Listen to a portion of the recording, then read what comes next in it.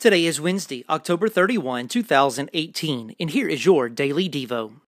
Like Abraham's servant, we too can pray with expectancy because we know there is no such thing as luck.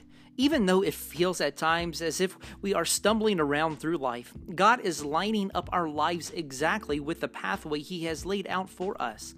God is in control of it all and makes footprints in the ground before we even walk along the path. Think about this. How does the servant's faithfulness to pray and believe in God to act encourage you to be more active in your prayer life this week? What are some things you need to be in prayer for this week?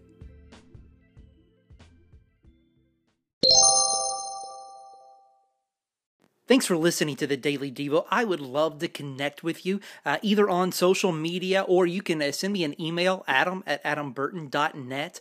Also, please share this, like it, send it to somebody who it might be a benefit to. God bless.